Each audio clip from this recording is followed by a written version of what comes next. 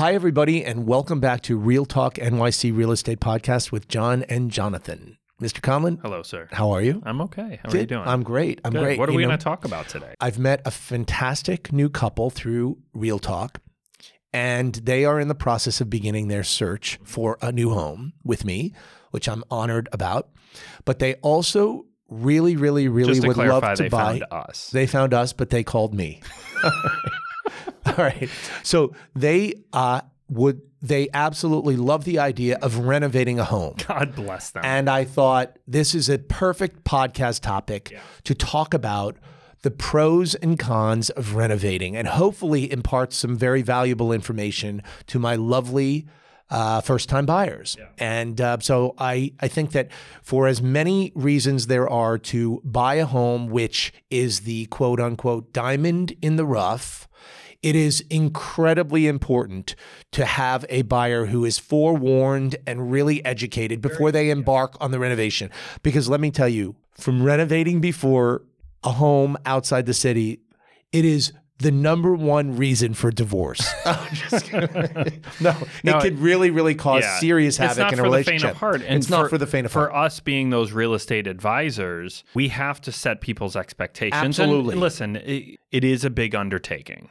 It is. So we try to be as open about it and as informative as we can, but there are really significant upsides to it as well. So it's if you have the stomach for it and the eye for it and the team in place to do it, it can be a very fun and fulfilling thing to do and very rewarding. So some of the things we're going to talk about today are some of the legal considerations and things to think about before you even jump in, and steps you got to take, budgeting and financing, the resale value, what sort of the outcome financially it looks like, and then also putting together the team, which is a much needed piece, which depends on how much you're doing, et cetera. But right. In terms of the legal considerations, and when we talk about the legal considerations, we're also talking about the overall time frame of everything, and the red tape involved, so to speak, in terms of actually accomplishing what one wants to do in a renovation. So if you're buying particularly in a cooperative, which is you've got to apply to the board and get all of your ducks in a row in order to basically close. So we're looking on the short end of things, around 60 days to close. Then buyers sometimes can think automatically upon owning the apartment that they can just go in and start, hammering away. And that is not the case. So what we will do is, if there is that lag time between contract signed to closing, we will then work with the buyers to be able to bring their quote unquote team of people in to be able to assess the situation, get quotes, get their ducks aligned in terms of an alteration agreement for their work, the scope of their work, so that upon closing, they're able to submit their plans to the cooperative board, because the co-op attorney or the co-op architect, the building architect, the attorneys, everyone must review that alteration agreement. Depending on what's being done. That is correct, the scope of work. Now, if they are looking to do a minor amount of renovation, sanding of floors and painting, that is excluded.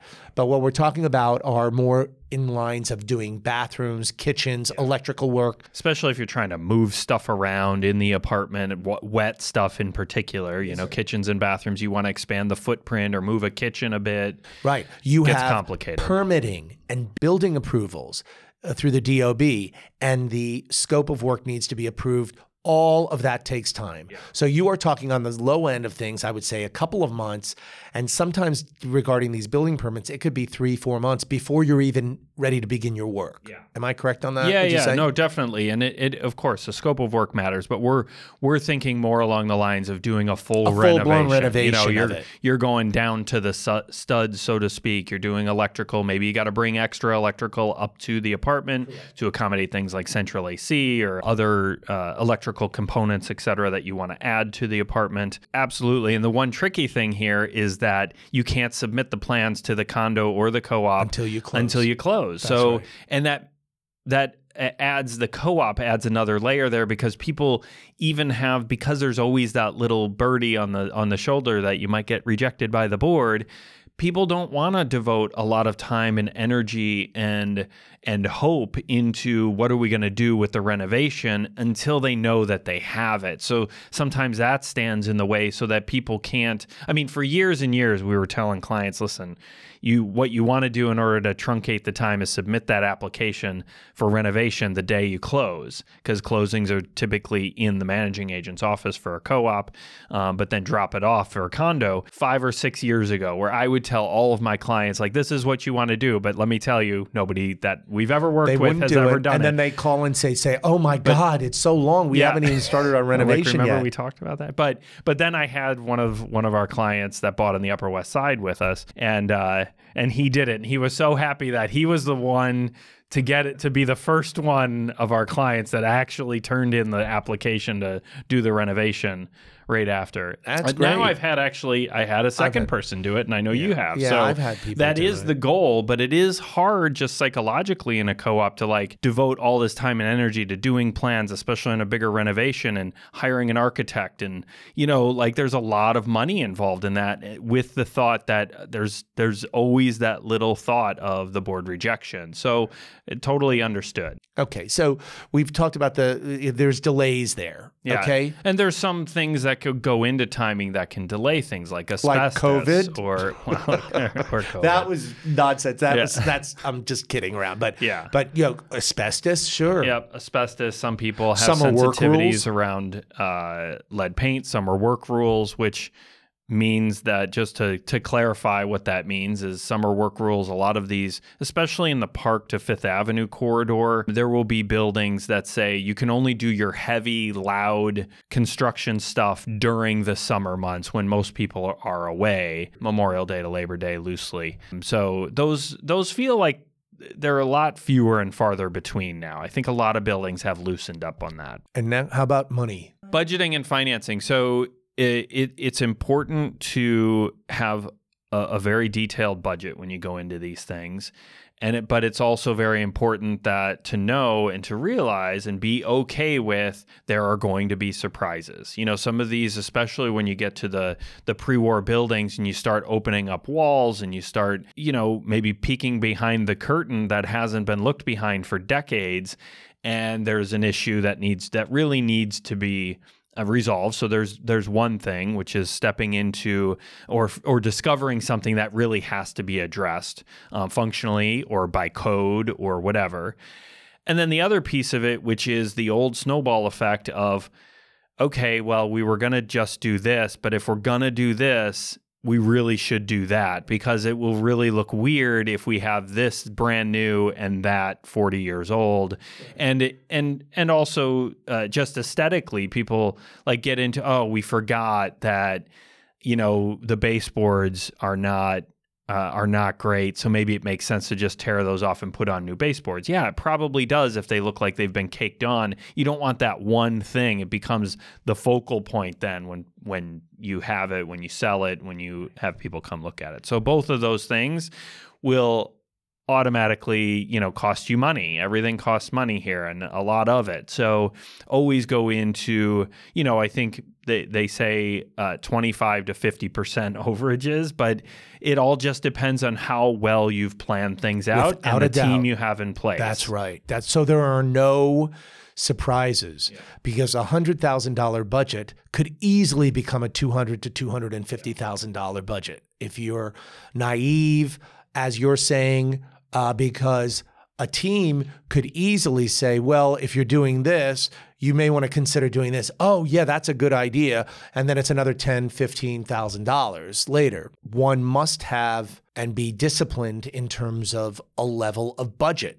How much can you afford to spend, and then prioritize what needs to be done in the home. It's one thing to have carte blanche on a open budget where you say, okay, no, we're going to gut it, studs, and $1 million to $2 million renovation. But on a first-time buyer who's coming to with quote unquote good bones of an apartment, and I think that our jobs as their trusted advisor to guide them on our expertise. Well, when I started selling real estate in 1999.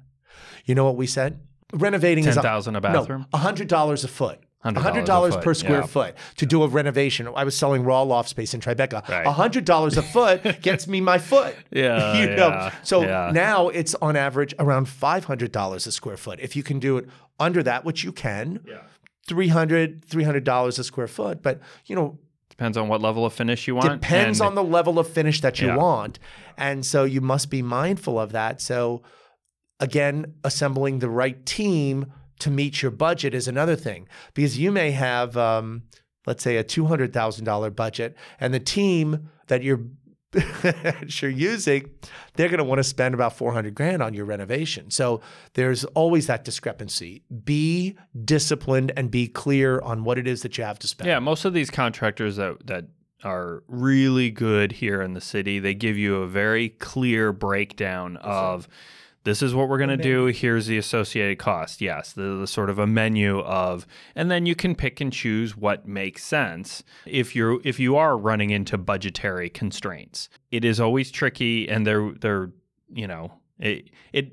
price. Let's put it this way: the renovation cost never goes down. Never goes down. It's kind of like your maintenance and your common charges. They never go down. Exactly. So there are some other costs that are out there that one in particular that we wanted to mention, which is the daily cost. So some of these buildings, maybe they don't limit you to summer work rules where you have to be Memorial to Labor Day, but they'll say you have 6 months to do the renovation. And it doesn't mean that they're going to stop you at 6 months. But what that typically means is that they're going to start charging you either a daily or a weekly charge for every day or week you go over. And that can be an exorbitant cost. I mean, it can end up being a $10,000 bill every month to go on. I've seen $500 a day. I've seen $5,000 a week, so it can climb very quickly. So being very cognizant of timing and such, maybe you hold off to actually let the hammer start hitting the wall until you really have a really good plan in place and you have the kitchen cabinets already in storage. You've got like everything ready to go in, because even though holding it costs you more in the carrying costs for that time period, it's going to pale in comparison to if you go over the time limit that the co-op or condo puts, mostly co-ops who see this sort of additional charge, but it will certainly pale in comparison to those charges typically. Correct. So the moral of the story is know the overall costs, all the costs involved, and timing. Yeah, and timing. If they're time sensitive costs, So the other thing to talk about is, where do you spend your money? Let's just say it's not a full gut. Maybe you can salvage certain pieces of the apartment. Flipping apartments here in the city is not a thing. Transaction costs are too high. Construction costs are too high. So we don't want anybody listening to this to think, oh, I'm going to spend $50,000 or $100,000 on my kitchen and I'm going to get $100,000 or $150,000 value out of that. What we usually tell people is it helps with the liquidity of the asset. So it'll help it sell, because renovated apartments always sell quicker than unrenovated apartments. And usually at higher prices, but not a factor or an X factor above what they put into it. So where they want to spend money are either, I always talk to my clients, my buyers about if you can increase the functionality of the space. So if you can add a half bathroom, like a powder room, that's always a good increase. If you have bathrooms only en suite to bedrooms, and you can add a half bath. We had that in a recent apartment. It's a big value adder. If you open the kitchen, which is much more desirable these days for most people, is opening the kitchen to the dining space, increasing the flow and the layout of the apartment, even if it's just moving some closets around and stuff, just so it aesthetically appears much nicer, but also functions much better. You get better storage and such. Doing kitchens and bathrooms is always usually the place that people start, and then stuff trickles down from there. We're going to do this, and then we're going to do that. Washers and dryers and air conditioning. Yep. Those are big value adders. Yeah, so if you can get away, especially if you have window AC units, do whatever you can to get away from those things. Pull them into the P-tax through the wall air conditioning. Yeah, or central air conditioning if the building will permit it. And the washer dryer, which is not an easy, it's not a cheap fix. It's not a cheap fix, but it's also not it's not allowed in many buildings, the older buildings. You just got to be kind of cherry pick. And I just priced one out for clients that bought in the Upper West Side, and they bought a very sizable 1-bedroom with us. Clients that have been with us forever. We priced out adding just a washer dryer does not exist. Space does not exist. We had to build out a closet and kind of take some of the space out of the bathroom. And it was going to cost $15,000 to $20,000 to just get the washer dryer in there. Yeah. So it's not like you're only, I'm buying a, $3,000 or $4,000 unit and putting it there in a pan.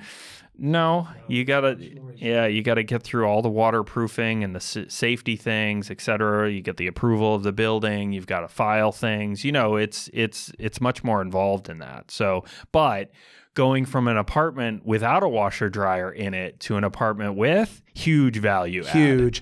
And then the same thing with the air conditioning. Central air conditioning can run you a minimum of $100,000, $100,000 to get it on a good sized apartment. Yeah, on a good sized apartment, and then you between all the permitting and then the ducting and everything that goes involved in the central air conditioning. That's a huge fee versus the P-tax, which are going to be less expensive. Yeah, nevertheless, they're going to be $5,000 to $7,000. I would say each, maybe seven to eight. If you have to, if the sleeve's not there, that's correct. Through you the brick through and the everything wall. else. But for all intents and purposes, I used to say 10. 4 to 5. Me too, but and let's now say it's like even 7 to 10. 7 to 10,000 is a good range. And of course, for there's the a big range in the P-tax in the unit itself. Like you can buy one of those for $2,500 or $5,000. So there's a range there, and that depends on where you're going with it, where the height of the windows are, et cetera. And the AC is a very important piece, like especially if it's a central AC, but you really want to get the HVAC person in there to give you a very detailed, because it so much depends on the layout of the apartment, the ceiling heights, et cetera, because there are a number of different options there that may be open to you depending on the building's policies. That one way could save you a good amount of money. And frankly, P-tax have come a long ways. Those are the typical ones. They're heat and AC that go under the windows, just to clarify. We talk about these things as if everybody knows right out of the gates, but those are what you many times see here in the city. And there's benefits to having those as well. If they break, it's just the one unit. They can have each one of them on a separate thermostat. It's come a long ways from what they used to be. Yeah. So there are other options. Definitely much more cost efficient than cost effective to doing central. Yes. Yeah. So we've talked a lot about things that you would want to add, value adders. But then we go to the flip side. Like, what are some of the things that we would advise against? The number one thing that I would say is to advise against is going in the direction of fads or bright red marble in the kitchen, these ostentatious ideas in terms of what they think looks great in a bathroom, and you have everything with black marble and mirrors. That's not going to sell well. We always say, we'll use the expression, not to offend anybody, but bamboo floors, or like a certain type of a trending kind of a fixture in an apartment. Hey, it's nice to personalize the apartment, but the more vanilla, the more classic, the more elegant one can be in a renovation, the more power you're going to get in the apartment. But when you start really being specific and ostentatious in design, that is going to limit you when you go to sell the apartment. Yeah. We all, listen, now the gray palette is very appealing for most. We went through a period where the brown palette was more, so brown cabinets or white, all just white. Yes.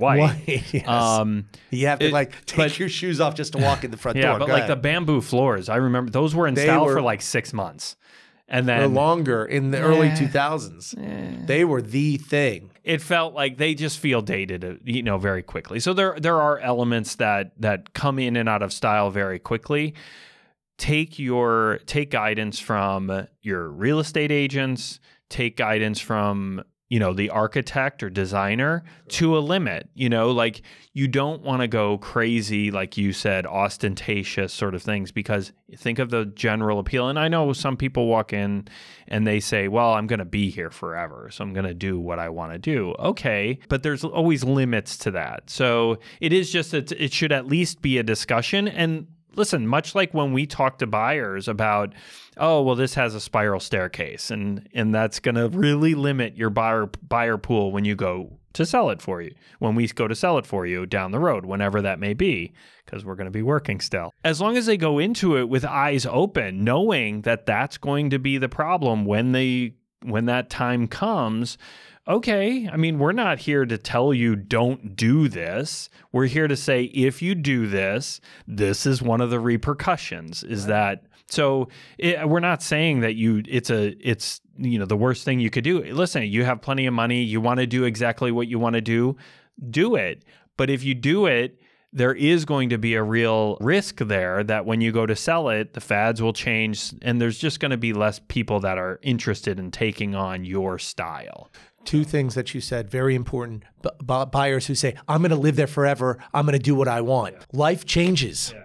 We met people who designed the most specific apartment we had ever seen in our entire life, and it is Moroccan themed, and now they're trying to sell it because of something happened in their lives with COVID. Hey, look, you got to find that one buyer that wants to live in Marrakesh. And the last thing that I would say is, if you accomplish that beautiful renovation that you set your mind out to, classic, elegant, maintain the apartment. We have been blessed with clients who have bought an apartment and who have lived in the apartment for 5, 7, even 10 years. And we walk back into the apartment and it's as though they just renovated the apartment. They've maintained it beautifully. Maintain the apartment. Don't let the apartment slide where it's like, okay, well, we have to do a redo before you list the apartment. That's one bit of advice that I would give. Maintain it. Yeah, and the only other piece that I would add to that is if it's something that you're thinking about doing that you'd really like to do, and it does fit in budget and it does fit in timing, do it before you move in. Oh, definitely. Because you would be surprised, audience, if almost, it feels like half the apartments that we go in and sellers that we meet, and they're like, oh yeah, when I bought it 20 years ago, I wanted to do that. And then I moved in and life got in the way. And they never did it. That includes like a kitchen with a running sink. Yeah. Okay. We've had some interesting ones, but yeah, that definitely do it if you can, if it fits into your time and your budget. We always advise, listen, especially when it comes down to the main things like a kitchen or a bathroom, like do it before you get in there. Floors for certain, because floors, those are one of the things that are, it's a real pain to do it once you're moved in, and it's an easy thing to do. Painting, and listen, the last point I would make on that is if you want to paint your whole apartment bright, crazy colors, go for it. That's temporary. You can always paint it very simply before you list it. But just know that that's what you're going to have to do. Understood. But that's easy. Don't put orange tile in the kitchen. Don't do it. Don't do it. Just say no. Okay. All right. The last piece. Finding the right team. So teams to take on these sorts of renovations, again, we're talking about big gut renovations, come in all different shapes and sizes. You have teams of people that say they're an architect, designer, and GC, a general contractor that will manage everything. So that's like an one-stop shop. We're going to take care of everything for you. Then you can go to like a GC or a contractor that's the people that are going to actually do the work. And maybe they have an architect that they have to just sign off on plans if the plans need to be done. If you're going to be renovating an apartment where you're changing walls and numbers of rooms and opening, wet areas into different areas and such, you're going to need an architect. And you want to have a good vibe with that architect, and you want to be able to talk through your ideas with them and get good feedback. So trying to piecemeal the team together is a challenge. So if you can get to the all-in-one, it is going to be more expensive typically. but it can save you a lot of grief at the end of the day. And there is some minimizing of risk because everything's being done in-house, so to speak. So everybody knows how everybody works. Everybody is pushing in the same direction. They all can talk behind the scenes. They all know how temperaments are and personalities are and tastes and such. We have had a number of people that have had hired a contractor and then separately an architect, and they end up bickering, or a designer, and they end up, and you should not have to act as the moderator between people that you're hiring to do the work. Correct. So you bring up a good point. And also when interviewing designers, architects, a lot of questions have to be asked, but also the cheapest is not necessarily the best. Okay. And so I couldn't agree with you more. We have a client right now working, and this is the last piece of the puzzle. I would say, well, yes, we are resources in terms of being able to provide vendors to the clients, but the respective building may have design teams or architects or contractors who have worked in the building before. That can save a tremendous amount of red tape. And interview the contractors. We work in some really fine buildings on the Upper East Side or Upper West Side and downtown, and go to the heart. Go to the heart of the building. Yeah, especially the super. Yeah, if the super has somebody, the resident manager is a great resource to go to and say, have you had contractors in the building that have done a really good job and you've seen their work? Most of these resident managers or supers have some construction background. Without a doubt. And they're there peeking in on these renovations constantly because they're protecting the building. Correct. And if they have somebody not only that's following all the rules, et cetera, but also they have a rapport with already, it is invaluable when it comes to these big renovations. Yes, but especially if it's your first time out, we always say, go to the building, ask the super. Definitely. So I hope that we've given the audience some tools, some information that's going to be relevant if they are considering a renovation. I want to thank my new clients for bringing the idea to the table. We're here to, answer any further questions. Yeah, as is in all the topics we talk about in real estate. There's lots of ins and outs and different caveats and nuances and such. So if you have further questions, reach out to us. We'd love to talk to you about it. And for now, in the meantime, be safe, be healthy, and remain in gratitude. Most importantly, remain in gratitude. See you next time. Thanks for watching or listening to the Real Talk NYC Real Estate Podcast. If you want to find us online or sign up to get our monthly and quarterly market stats, come on over to our website, GistaskaConlonTeam.com, or you can find us on all social media with the handle @GistaskaConlonTeam. If this show was helpful, entertaining, or informative, consider telling friends and family or leaving us a review on Apple Podcasts. Thanks for tuning in. Be sure to subscribe to the podcast so you don't miss our next episode, and we'll see you next time.